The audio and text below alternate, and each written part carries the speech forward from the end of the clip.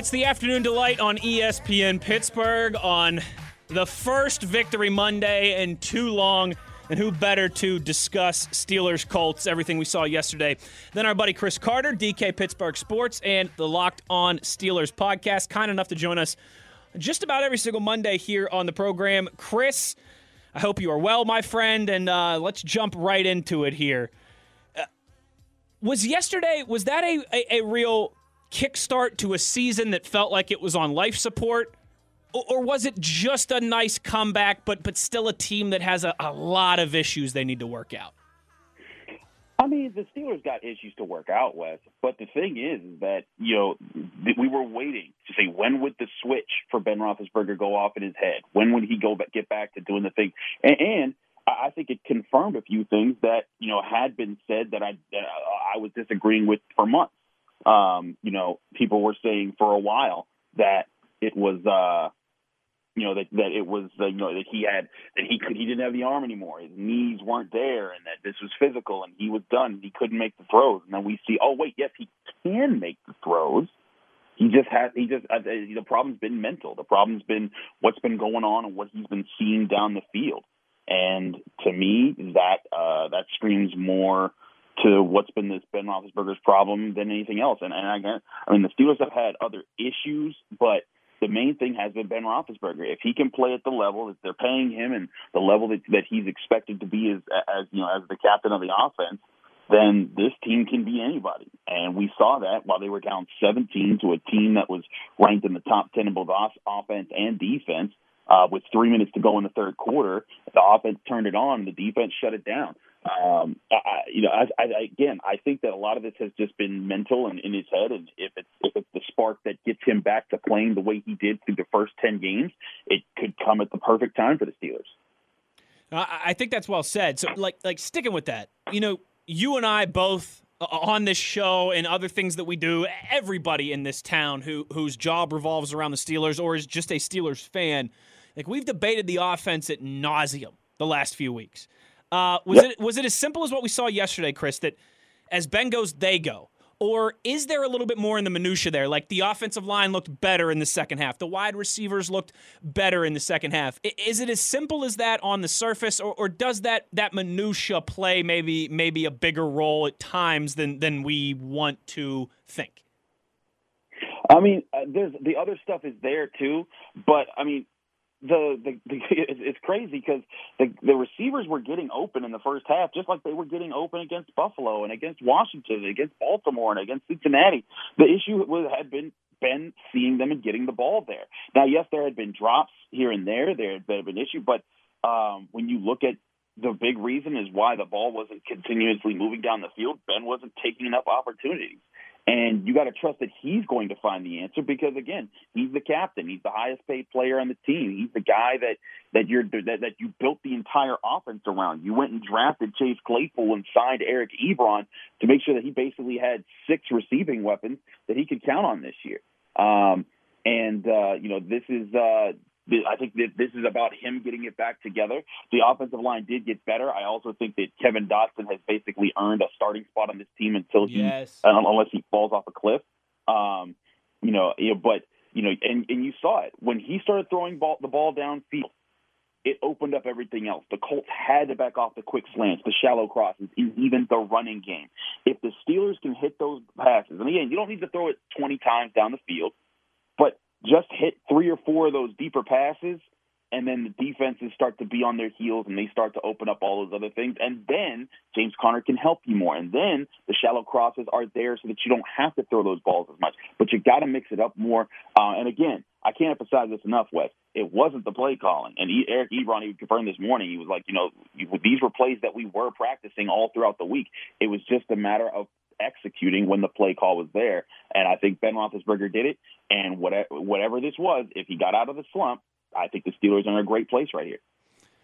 Yeah, without a doubt. If it looks more like that, they have certainly got a chance to go on that run that we all thought that they could. And I think that's kind of the the tightrope to walk, Chris. At times this season, it felt like we were penciling the Steelers into the AFC Championship game against the Chiefs.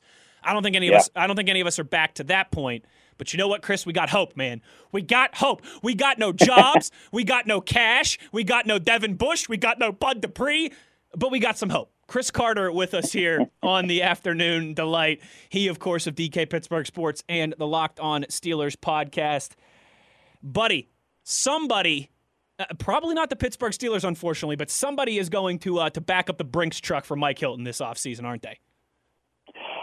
I don't know if it's going to be the Brinks truck, but it's going to be a good truck. Again, it's going to be what do people value for slot corners? And again, I'm the biggest Mike Hilton backer that you can find. I think this dude deserves that kind of money. I just think that slot corners are extremely underpaid. But somebody better pay this man. He is a playmaker. He's getting it done against the run. He was part of both the Steelers' forced turnovers in that game. He had the interception and recovered T.J. Watt's fumble. His instincts are all over the place that allows you to do so much on defense. You can line him up in all these different spots, and he'll know where to go. Someone should pay this guy. I don't know if teams have figured out how to consistently pay that position. Yeah. You know what I mean? Because, outside cornerbacks, people obviously have a value there. Slot corner and safeties, they have a value there. Edge rusher, the value there. Slot corners, people I think are still coming around to the fact that they need a consistent presence there. But he, in my opinion, Mike Hilton deserves every dollar that comes his way. He should get a major contract. Someone should back up the Brinks truck for him. I just don't know what that's going to mean in 2021. One guy that the Steelers are going to have to back up the Brinks truck for sooner rather than later, certainly. One T.J. Watt. Chris, in your mind, is he Defensive Player of the Year? Is it Aaron Donald, the local Pittsburgh boy, of course? Is there a third candidate? Who's got, heading into Week 17 here, final week of the season, who's in the lead coming down the home stretch here in your mind? It's still T.J. Watt. He leads the league in sacks, and you're seeing him ignite a defense to be great in the home stretch here. His team won, in big fashion against a major team. His team was able to win, and you saw him playing a huge factor in that. I think that people don't realize that a lot of times the voters, when they look at these things, they're going to look at the games that, everyone's talking about in the highlights and the big moments and who stepped up here and there.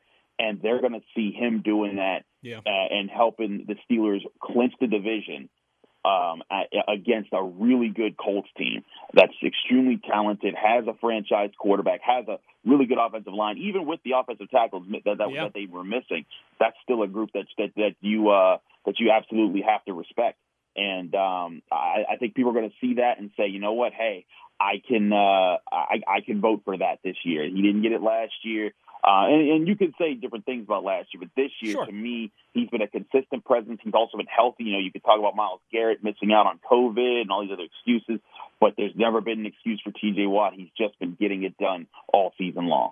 Without a doubt, 7 edge rushers drafted ahead of T.J. Watt. I bet a lot of organizations would like to have those picks back for sure. Chris Carter with us here on ESPN Pittsburgh, he of DK Pittsburgh Sports and the Locked On Steelers podcast. Chris, if you were the decision maker for the Steelers, if you were Mike Tomlin this weekend, you emphasizing rest or preparation against the Cleveland Browns? Is it sit the starters? Is it play the starters? Or is it maybe somewhere in between where it's, preseason game? All right, we're going to play some starters, but we're going to have them on a snap count. Which direction would you go on Sunday in Cleveland? I'd look at this situation in a few different ways. One, I'd see how these guys are in practice. I'd still want to see Ben Roethlisberger at least prepare for the game and be ready for that. But I also think that rest is vital here. But also, you got to get Ben with his hot hand going. It's tough to overlook how poorly he played in the last month and how he turned around in that half. And you want to keep what he did in that half going. And you got to be worried. If you take him off a week after the week after he did that, does he lose that momentum? Does that go away? And also, if he starts hitting guys down the field and he plays well against the Browns, then that's tape that other teams look at and they're like, well, crap, we can't just sit on the underneath stuff anymore. We can't just jump in the box and hope for the best. we got to respect his deep ball. And then, again, that opens up a lot more for your offense. Because right now, if I'm a defense, I'm still coming out and say, oh, okay, Ben, you did that. But now you got to keep doing that because we're banking on that you're going to want to go back to the way that you were playing over the last month. You're going to want to try and check down, and you're going to make those mistakes, and we're going to force you to do that.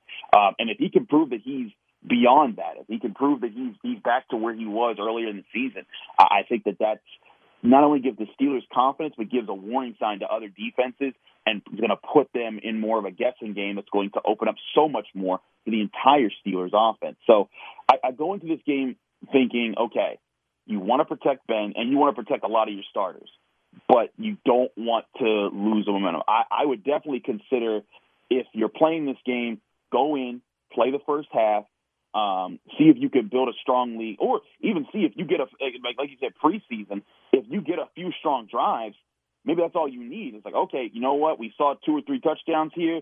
That's all we needed to see. Mason, get in there, finish this game out. And the same would go for J.C. Hassenauer, for Pouncey, whoever you need to place David DeCastro with, T.J. Watt, Cam Hayward, Stephon Tuitt, all those guys. You said Joe Hayden. You said all those vets to rest.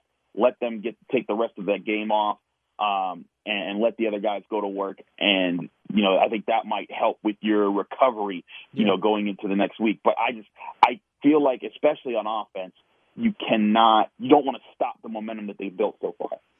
Yeah, I think that's well said. I agree with you there. I wonder, because we're now, 5 straight games, I think, with no points on the opening drive, 9 straight games with no points. Or maybe I got that the other way around. Did I get that the wrong way around? 9 straight games with no points on the opening drive. 5 straight games without any points in the first quarter. So, you want to talk about momentum, Chris. If they could come out in Cleveland and score on the first drive, I think we'd all drop dead. How's that for momentum? As it stands right now, kind of the rest and the prep is something that obviously we'll talk a lot about heading into Sunday. I think another thing is we're getting to that point now, really keeping an eye on potential first-round matchups for the Steelers, potential opponents. Is there an ideal matchup for the Steelers in the first round in your mind? Is it a team like Miami, maybe, with the rookie quarterback and Tua, who we know Mike Tomlin has a great track record against rookie quarterbacks? Is there a team, Chris, too, maybe that you're just saying, you know what, forget who they play, I just want them to avoid these guys, maybe like Baltimore? Does any of that stand out to you as now we're about a week from finding out how this all shakes out? I think the most dangerous team they could play right now of the 4 or the 5 that they're looking at is the Ravens, because they played them twice already. And Lamar Jackson, I think, is the most talented of the guys that they could face in this situation. You look at the Titans, Tannehill, he's good, but Lamar Jackson takes it to another level. I also think they could handle him and Derrick Henry again. And that would now be in Pittsburgh because they'd have that tiebreaker, right. Even if they lost this next game. I look at the Ravens and I see that still a team that feels like they're so close to beating the Steelers, and if the Steelers just have a few things go against them, that could be a game that they lose. But I think the Dolphins, like you said, with Tua or with Ryan Fitzpatrick, I think they could handle them in both those situations. I think the Colts, just the way you took their best shot and then you still came back from, I think that's still sitting on them. And also, the Browns, even though they would have played the Browns 3 times, I think the Browns, especially if you beat the Browns in this next game, they're going to be wilting. They just lost to the Jets, and now they thought they were done being the little brother, and now it proves, nope, you're still little brother and you're getting whipped on. I think that you're still seeing the cracks in that organization. So, Ravens are the team you wouldn't want to see. But the thing is, Wes, is you can't even predict anymore. Like, there's no strategy as far as, should they win or should they lose, because all the teams are 10-5, and anything could be the situation going into next week. So for me, the Steelers just need to worry about themselves. Play your own game. Look to win the game. Look to protect your starters as best you can. If you do that, it won't matter who you play, because you'll be ready for the first round of the playoffs. Just 1 or 2 more here with our buddy Chris Carter with us here on the Afternoon Delight. Chris, everybody is already, I've seen it from people on Twitter. I had 2 people tweet me about it already. I'm sure you probably did as well. People are already opining for Dwayne Haskins to Pittsburgh. Why? You have any interest in this? No. I like Dwayne Haskins as a prospect coming out of college.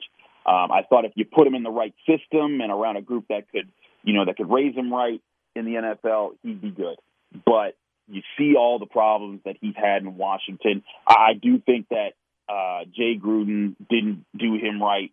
I do think that Ron Rivera never really gave him a fair shake. But this dude is making way too many dumb mistakes, not just on the field, but and it's not even it's poor decisions. Just going to the strip club and obviously exposing them what that means, and then how he's handled interviews, and just you see all of that, and you're just like, listen, as much as it would be a great story for him to go somewhere and clean himself up and show that he could play in the NFL, I'm sorry, if I'm an organization and I'm running it, I'm not letting us be a cleanup project for him unless he's a third stringer and this is just to see how he practices in training camp. But for me, no, I'm not touching Dwayne Haskins with a 39.5-foot pole. Oh, you're a mean one, Mr. Carter. Yeah, yes, I am. I'm with you. All that stuff that you just said, plus, like, people forget too. Last year, he got his first win with, well, they weren't the football team back then, but I'll still call them the football team. He got his first win last year, and they couldn't find him to go out on the field to take the victory formation snaps because he was snapping selfies with the fans back in the stands behind the bench. Like, yeah, I'm with you on that. I hope that he gets it moving in the right direction, and I hope that somebody gives him a second chance because he certainly deserves one, and he's got the talent and the pedigree. But yeah, not here in Pittsburgh, not when we're trying to win right now, and with the roster built here. Last one for Chris Carter before I let you go, buddy. I saw you get into a little bit of a spirited debate on Twitter this weekend. So I was just wondering, Chris, we all know the NFL is king. What's the second most popular sports league in the United States of America? It's easily the NBA. I don't understand how this is a question. The NBA, what other day in professional sports is like Christmas Day for the NBA? You get the Super Bowl, the whole NFL playoffs, and really all their events are like that.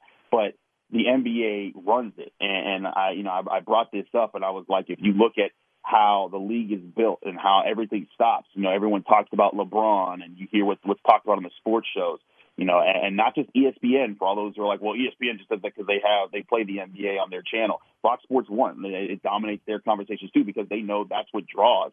The ratings speaks for itself. This is the first time in, I think, the past 5-8 years that the World Series outranked the NBA in finals in ratings. And again, it was because this is the weirdest year in history, and everything else is going on. The NBA still is the clear number 2. Again, if you break down like the revenue for how many games are played, the NBA plays the fewest games of the other 3 that aren't football, and they still find a way to make more off of those games in profitability than the other sports do when you look at per game played to their total revenue. They got the star power, they've got the TV power, they've got the ad power, and they know how to market their stuff. I mean, there's no there's no stars like there are stars in the NBA and on all these other leagues. And there are stars. Sidney Crosby's huge. But, come on, LeBron James is on a completely different level, just like Michael Jordan was on a completely different level. Kobe Bryant. And even, like, the guys who you would, I guess, say are the B-level stars after LeBron, like, Kevin Durant, Steph Curry, Kyrie Irving. Kyrie Irving. These are all superstars to a level that is not comparable. Like, you'd have a litany of those guys if you're comparing how big they are compared to guys in hockey or guys in baseball. Yeah. It's a clear number 2 that is the NBA in all of sports. I don't care what anybody says. I've been looking at the numbers. I've been looking at the following, and they have established themselves as that. Could another league make a move? Maybe, but I honestly think the way basketball is growing, they're going to be a huge part of American and world culture and sports for quite some time. Yeah, I'm with you. I've had you for here on the show. I got to let you get back to the things you really got to do, and I'm 5 minutes overdue for a break, but I would love to continue this conversation with you because I think you just touched on it there at the end, Chris. Man, could baseball and hockey really learn seminars from the NBA when it comes to marketing and promoting their best players and their game? I think that's well said by you. And Chris, Pittsburgh's a better baseball town than it gets credit for. Certainly, we love hockey and all the success that the Penguins have had over the last 3 decades. But if you look at Fox Sports or ESPN or NBC or Barstool, like wherever you get your sports news, as soon as the Super Bowl's over in February, it's basketball. Like sports shows are about football for about 8-9 months of the year, and then the other 3-4 months of the year they're about basketball. Like that's just the way it is, and I think that's well said by you, Chris Carter. Go ahead. Think about this, Wes.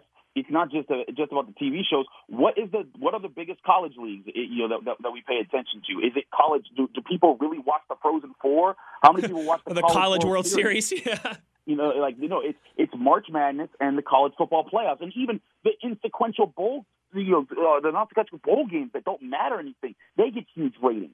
Those are the two dominant sports in this country. I don't care what anybody says.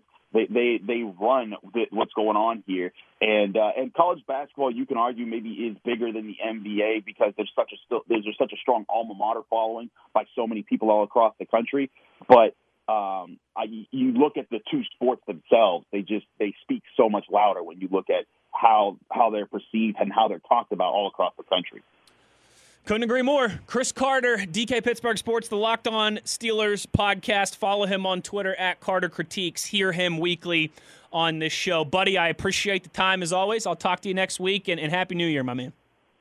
Yes, sir. Happy New Year.